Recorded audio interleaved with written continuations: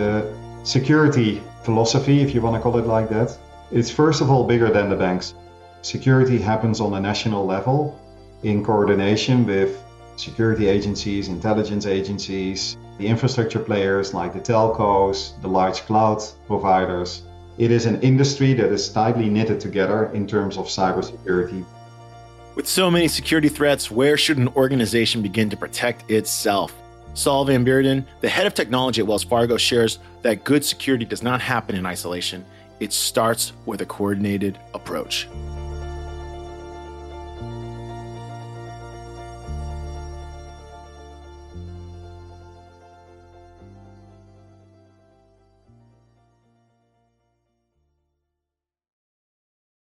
Saul, welcome to the show.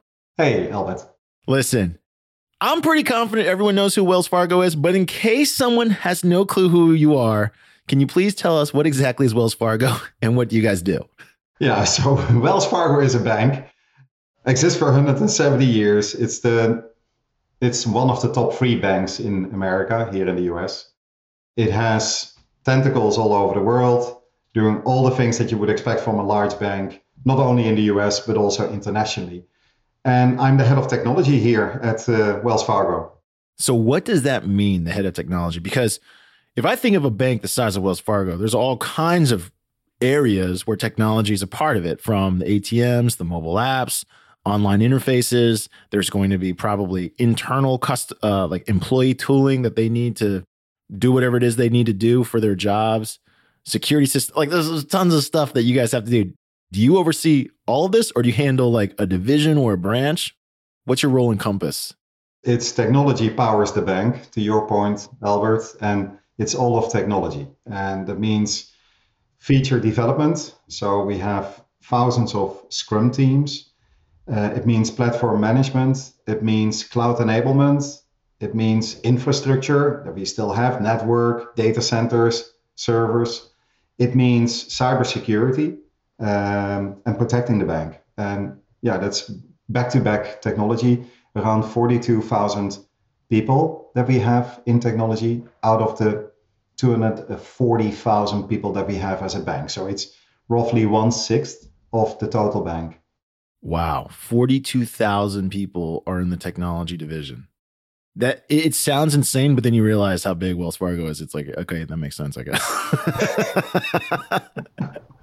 You know, these things, Albert, it's not about the number. Yeah. It's really, it's about how relative is it to the total expense of the bank? What is the outcome of all the people? Because I don't think there is a right number here. Maybe it's too many, maybe it's not enough. I don't know, but it's all about the outcome, what we deliver, for clients and customers and our own users inside the bank. Yeah, and we joked a little bit about it before we got started about how banking is one of those industries that has rapidly changed the way it operates, right? We've heard and we've read plenty of articles about retail banks closing retail operations and moving more online, cloud, mobile, whatever you want to call it. Banking is still here. It's just that maybe it's not done at your local branch anymore.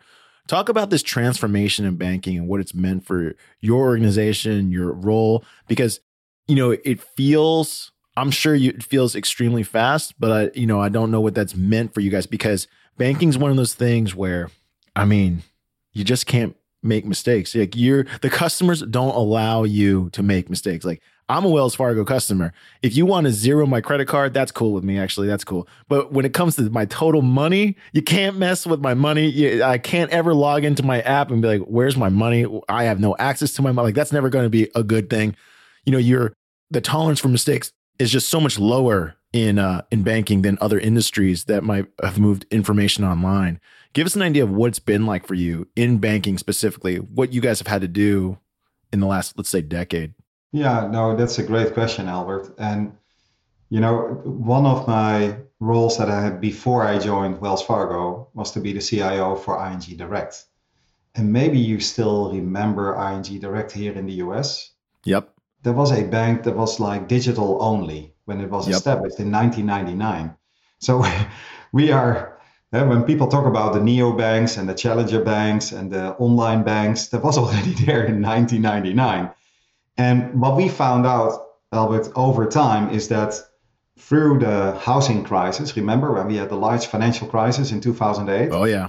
The direct banks were very vulnerable because people started to withdraw their deposits and saving accounts because they had no branch in the street and they wanted to see the bank in the street. That gave them trust, that feeling of, hey, I can touch and feel this bank. It's not only up there somewhere on my app.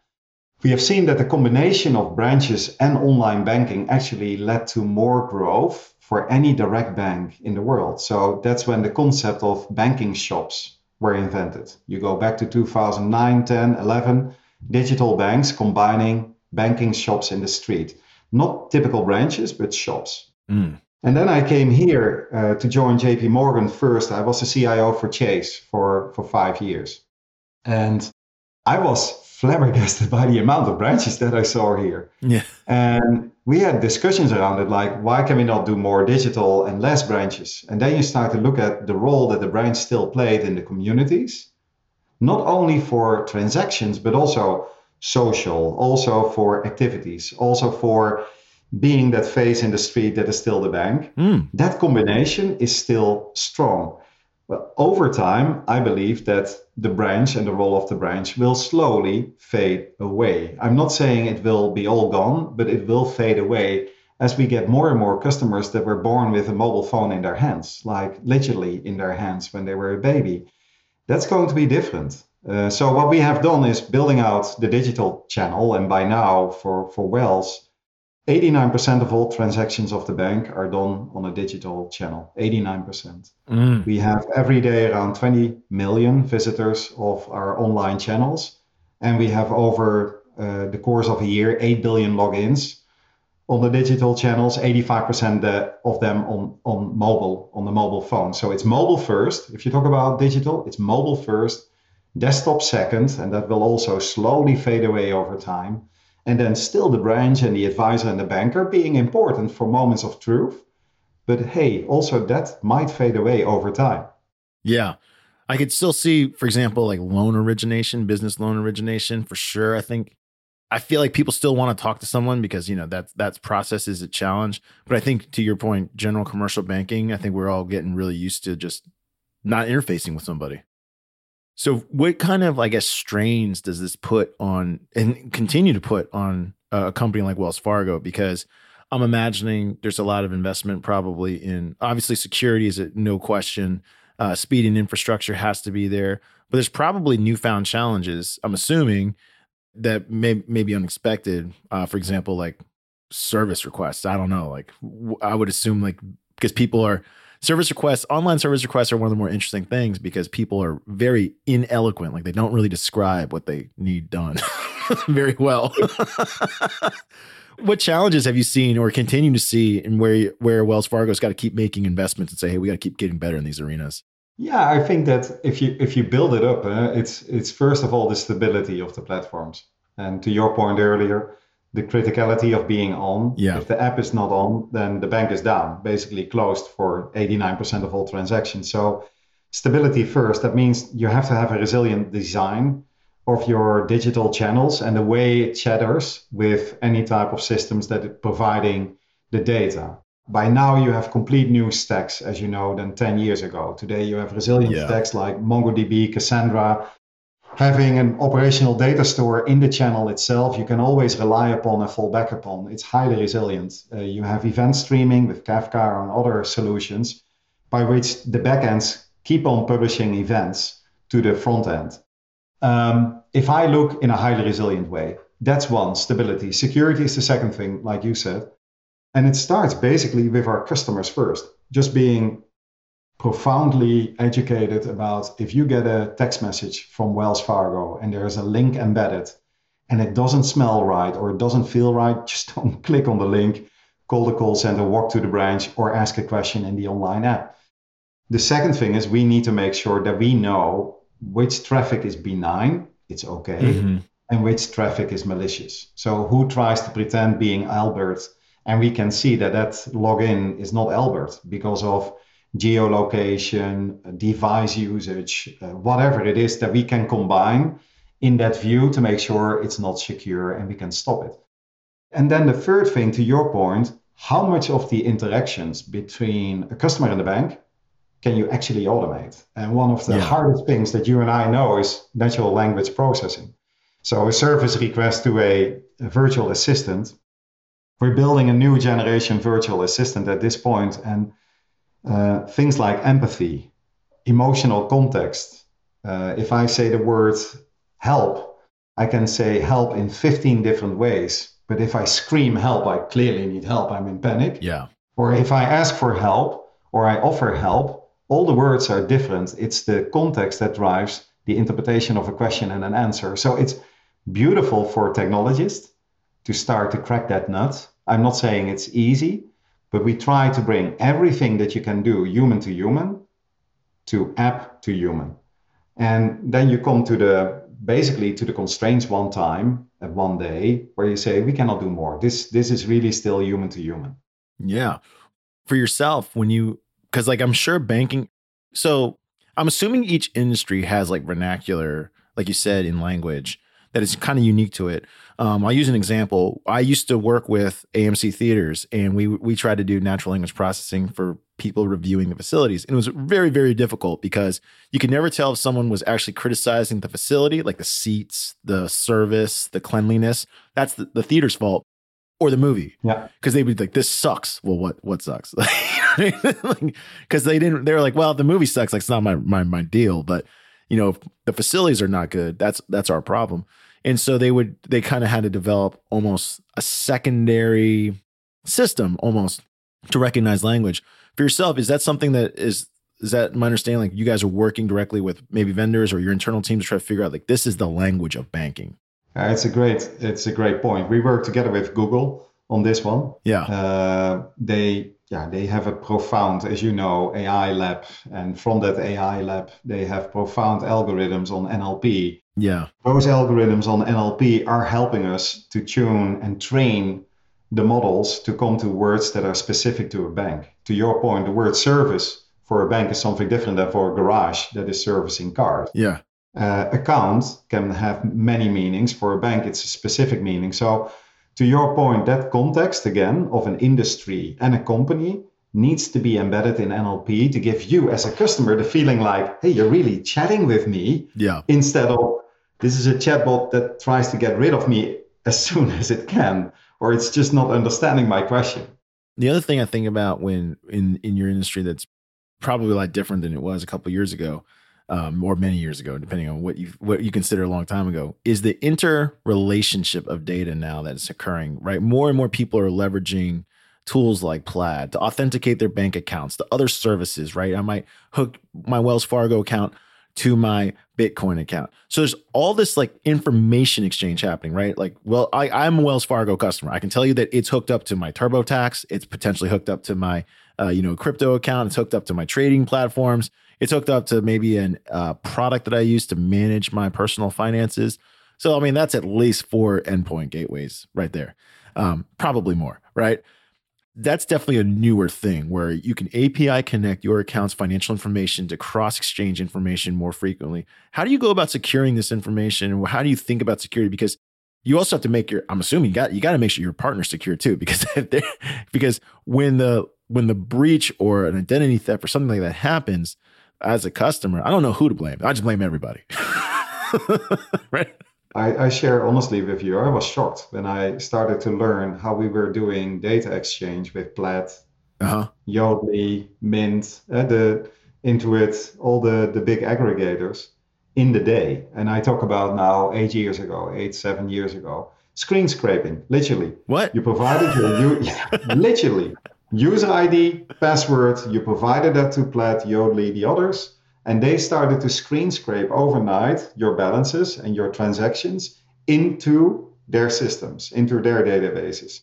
That was literally how it went. And you have seen maybe 5 years ago that started to stop because we said that cannot be the case anymore. And the large banks, we built a OFX, a generic API that every bank can use, by which you have a data exchange in a secured way with an encrypted protocol without sharing your user ID and password. So most of the aggregators, almost all, at least the largest, have now that API because they had to do work on their side, as you can imagine as well.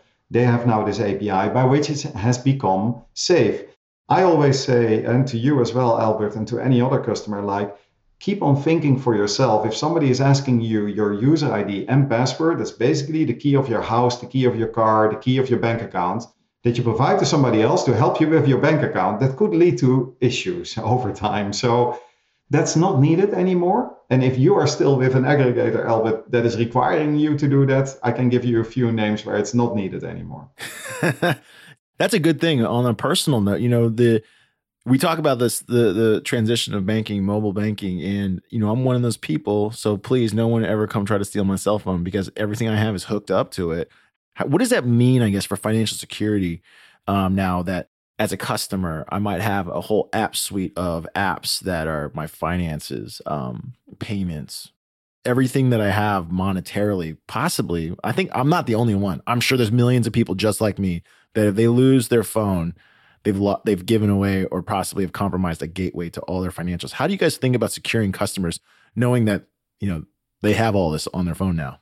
Yeah. If you look at the app actually on your phone is a container. It's not something that has persistent data on your phone.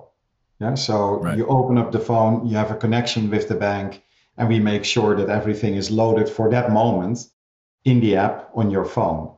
But it's not persistent there. So the data don't stick around when you're not logged in to the app, which is important to know. So if you lose your phone, you lose all your app data, but not your bank data. Gotcha. So, and then, for the other apps and financial apps that are there, well, we have seen, Albert, in the last 7 years that fintech really became big.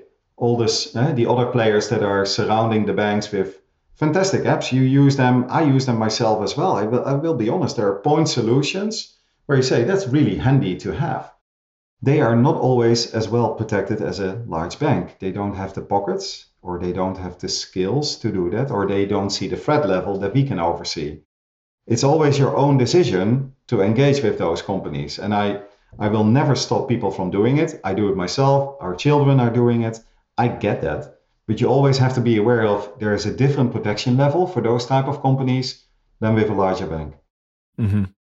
Give us an idea, like obviously you can't give away trade secrets or whatever, but give us, because that's one of the things that people, like when I think of why do I invest, why do I have money with Wells Fargo? Why do I have money with Vanguard? Like some of the older guard companies, and that I'm comfortable disclosing this about myself. Like if I were to think about my financial blend, most of my money is with the older companies that have more reputation, because I feel more confident with my money in Fidelity, in Wells Fargo, in Vanguard, Oppenheimer. I feel better there. And I do experiment with some of the newer companies. Give us an idea of like how your like philosophies and how you guys are approaching securing people, because money is one of those things where everyone's very protective of it. Once they have it, they want to know that it's untouchable. And that's why we always get so scared of identity thieves, right? Because that's the only time it's really scary stuff is when an identity thief event occurs. Well, first of all, I need to thank you for being a customer of Wells Fargo. Should have come earlier, but thank you for that, Albert. And thank you for the trust that you put into us. Security, the philosophy, if you want to call it like that, it's first of all bigger than the bank itself. So security happens on a national level in coordination with agencies, security agencies, intelligence agencies, the infrastructure players like the telcos, the large cloud providers. It is an industry that is tightly knitted together in terms of cybersecurity. We share everything that we can share. There's no competition on security between the banks, the telcos, the large infrastructure players, and the agencies that infuse their knowledge to us as well, and we bring it back to them as well. There's a high degree of exchange of data, intelligence, and information on a daily level. Then the second thing, that's the first layer of defense. Let's call it like that. The second layer of defense is everything that you do yourself to monitor, to prevent things, to detect things early on, to make sure that you recover. And a few things that I want to call out that are for us important. First of all, protecting the perimeter, of course. The perimeter is our outside firewall that is in connection with internet. Those points And that part of the network is the best protected area that you can think of, where you can have no vulnerabilities. Bad guys are scanning that domain constantly. And then secondly, data devaluation, as we call it. So you have to make sure that if somebody gets in, there's nothing to get because the data is devaluated. What do we mean with that, Albert? That it's masked, it's encrypted, it's stored in an area where nobody can ever come. So make sure that even if they are getting there, that the data itself, they cannot do anything with it because it's well encrypted or well masked. And then the third thing is all about recoverability. So if something happens like destructive malware and bad actors are able to get in, destroy, like happened with Sony a few years ago. Maybe you remember, Sony was really hard hit by Maersk, the container company, exactly the same. And then you're basically wiped out on your data side. And if you don't have an immutable storage, as we call that, immutable storage means it's air-gapped, it's separate, your crown jewels are there. Bad actors can do something in the production environments, but it cannot spill over or leak over to that immutable storage environment. So you can always recover again and bring it back again. Those are a few philosophies that I can share. I cannot share anything more than this.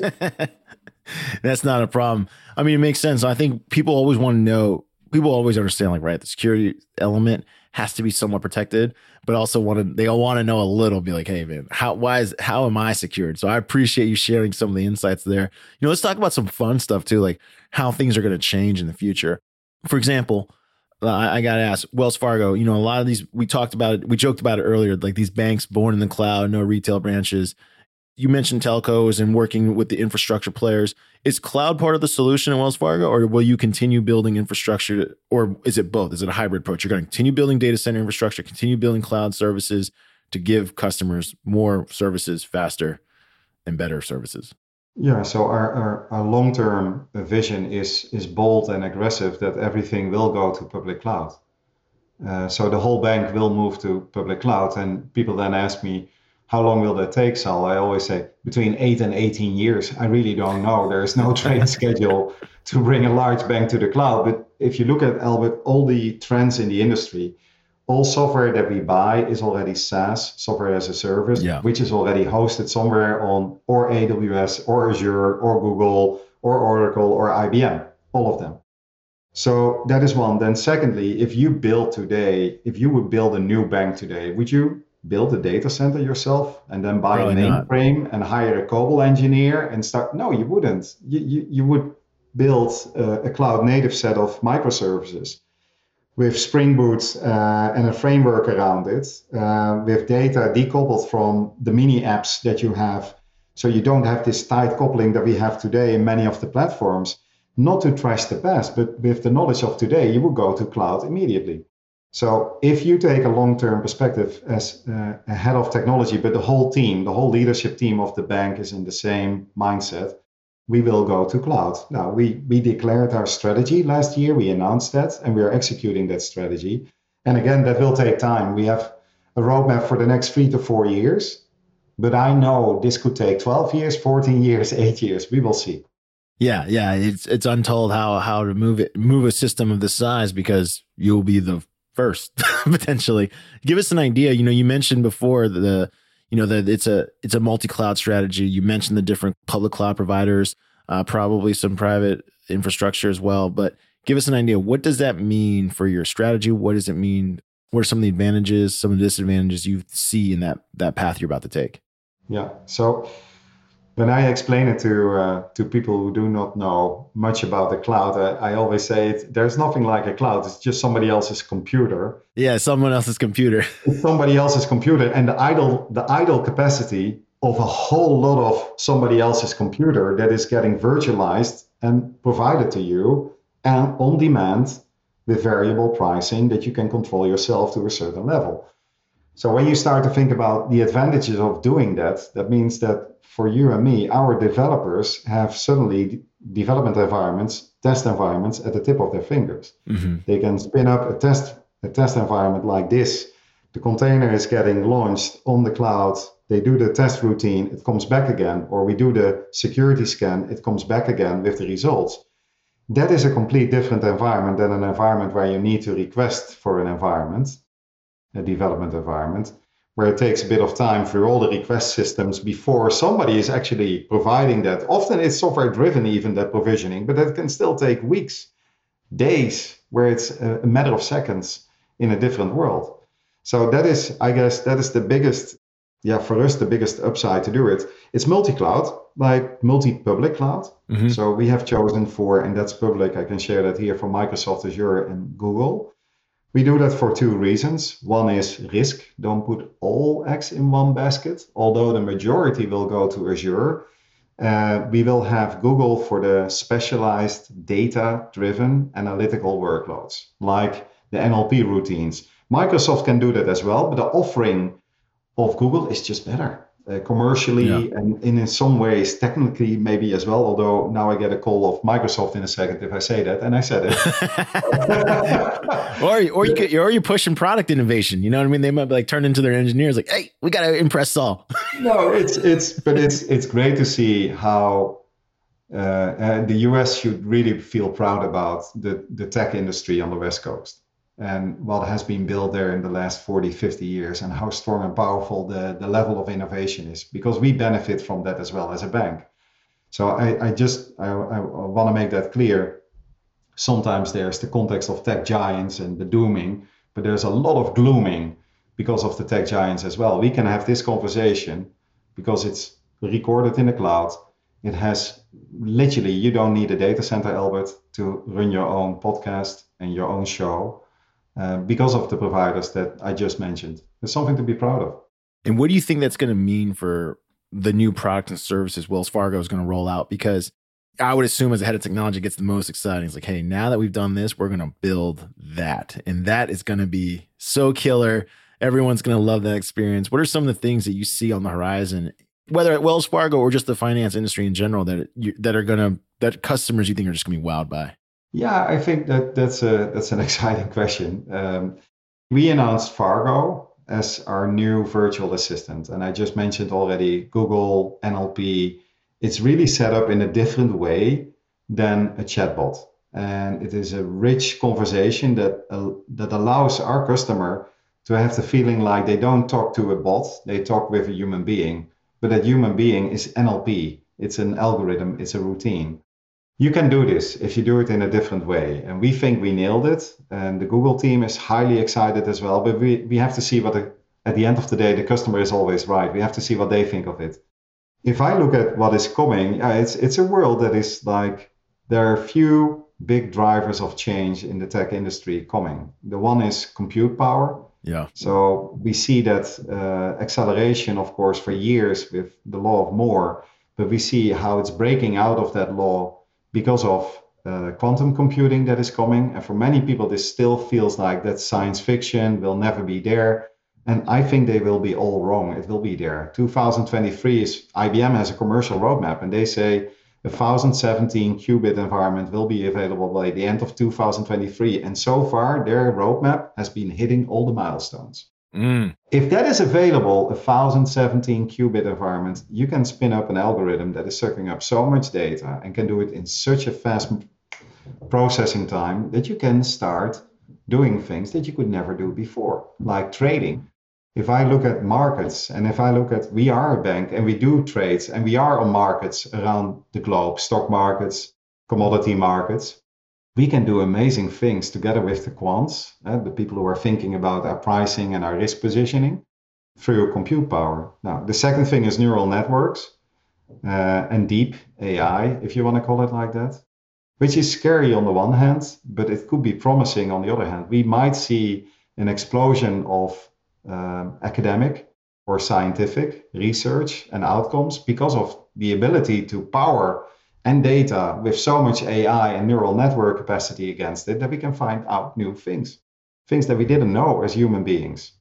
That is the second thing I would say. So I'm excited about the future, if I can say it like that, as long as we keep technology here for humankind and not the other way around, that humankind becomes submissive to technology. That might be the case in 100 years from now, but I hope that I don't experience that. So I do want to ask you a question about like small businesses because, mission's a small business. I've always been in small business. And I'm curious about this because I can see technology really helping here. For the longest time as a small business, getting a loan is a lot harder. There's less history. There's more risk, less history. Even though you're asking for a smaller amount, the banks will put a risk profile on you. Do you see a place where this data will help unlock? It sounds like it could potentially unlock much more entrepreneurship because instead of the historical model, which might only have so many data points, you might have more and be like, well, this guy's he's an engineer from MIT. He's, or she looks like this, and this, like she's entering a sector like that. I mean, it feels less risky. Do you see like liquidity markets, especially for entrepreneurs potentially being like seeing some benefit from this? I think small business is one of the overseen segments, if I can say it like that, for two reasons. One, the consumer segment is always the largest in a bank, so it gets all the attention and priority often. Yeah. And then secondly, know your customer or anti-money laundering is something that starts to hit directly the small business customers. So banks are required, Albert, to risk profile any company to know where the money is coming from to avoid that the bank can be used for money laundering. That is something that is really hindering the small business companies because we give them a lot of questions before they can onboard. Yeah. Just to know where the money is coming from. And could this be with less friction? Oh, yeah, for sure. Should we do more investments on that? Oh, for sure. Are we doing that? Yes, for sure. I know the investments that are coming. Is it today painful for many small business players with many banks? Yeah. And I hope that I provided a bit of context why it's so hard. But really, know your customer it's a good thing for the society and for justice. But it can create, and it has created, friction for the onboarding of customers. Do you see a place where AI or where it could potentially understand risk more clearly, algorithmically, so that it's not so painful to go through that process? Yeah. Absolutely. This is where data and the power of data can help, where data are available. So when there's no background on your business or you just started 3 months ago, it is always a kind of leap of faith to start with each other. You know what I mean? You have that faith in the bank that they will not betray you when you really need them. Huh? Like they pick up the umbrella and they take it back when it rains. No, you want to trust that bank. And the bank has that same decision to make, that they trust you when you ask for that small business loan. And if there is no data, it really comes down to the quality of your plan, the quality of your people, the competition in the street, those type of things. Yeah. Yeah. It'll be interesting to see. I'd love to see a place where there's more, of course, like you said, you have to take away the risk. But, I think there's probably, I think we all would agree that there's a lot of innovative people that would be great business leaders if they had access to some capital market that allowed them to potentially try something. So, I think that's going to be an exciting change in the future. Yes. Well, Saul, it was awesome having you on IT Visionaries. Thanks for sharing so much about the banking industry, your own career, as well as what is coming at Wells Fargo. But before you go, it is time for the lightning round. The lightning round is brought to us by Salesforce Platform, the #1 cloud platform for digital transformation of every experience. Saul, this is where we ask you questions outside of the world of work so our audience can get to know you a little better. You ready? Yeah. All right.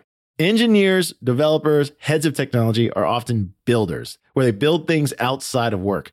Do you build or code things outside of work? I've done my own cloud certification in the last few months. So that's the last thing that I've been touching keyboard for myself. Let's say it like that. How about with your hands? Do you do anything with your hands to create? I'm a writer. I love to cook. I love to eat as well. I love to chop wood. If you think that is something. Chop wood. I love to. There are things that you need to do to distract your brain. And chopping wood is one of the things that helps the best with distracting the brain, and just leave all your concerns behind you if you have concerns.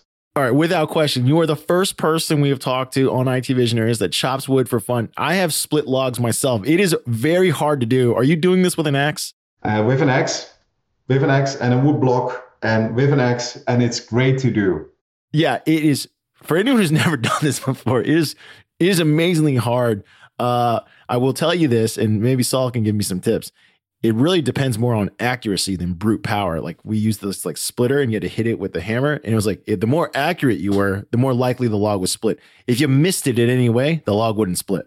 You're so right. You have to look at the grain of the block that you try to chop. You have to look at how the grain is.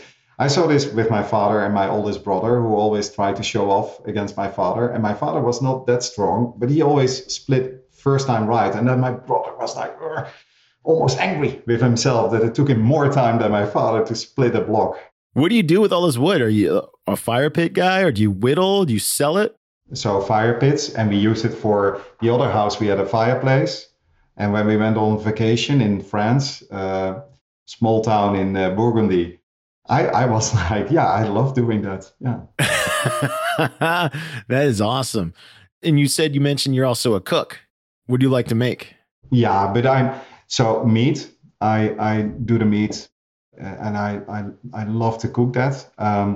Pastas, simple food.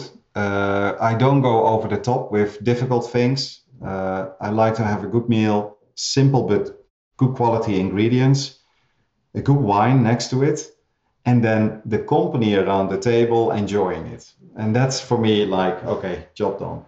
Job done. Sounds like you're talking also by possibly a fire from wood that you split. Yeah.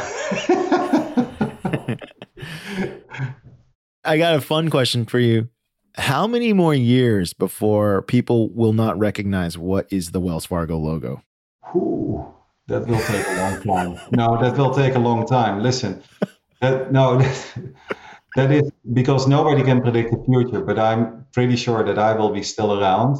And even then, people will, and I have a long life to live, I tell you that, Albert. And even then, will still recognize the logo of Wells Fargo. There you go. The wagon. So because I don't know, because my son, until he played Oregon Trail, he did not know what it was. Yeah. He was like, oh, Oregon Trail. I was like, yeah, but like this is actually how people cross the United States. He's like, what? People use these things? 170 years ago. There were pioneers, And that's right. A fun fact for you maybe to know for your audience is like the first ever internet payment transaction for a company was done by Wells Fargo in 1994. The company was called Virtual Vineyards in Napa Valley. And they were able to use the internet in those days to settle a transaction for e-commerce. So they were selling virtual vineyards. They were selling wine already through the internet. And then the first internet banking account, you could close it with Wells Fargo in 1995. So that's already, what is it now? 25 years ago, 27 years ago. That's where we were at the beginning of all these things. Now, we will not be at the end of all these things. We will carry it on, whatever the spectrum of banking is going to be, Albert. Yeah, listen, I'm telling you this, if the Oregon Trail doesn't continue to stay popular, people will know that covered wagon as Wells Fargo. They won't know what it was originally. Just like the save button. It's just like the save button. People look at a save button, they're like, it's a save button. But like, but what is it? Yes. And like my kid's like, I don't know what it is. It's like, it's just a save button. Yeah, I know. I get that. I fully get that. The banking industry is one of the ones that we all depend on. Everything that you can do to make it go faster, better. Listen, we're all here for it. It's a big part of all of our lives. Thank you, Albert. Thanks for having me.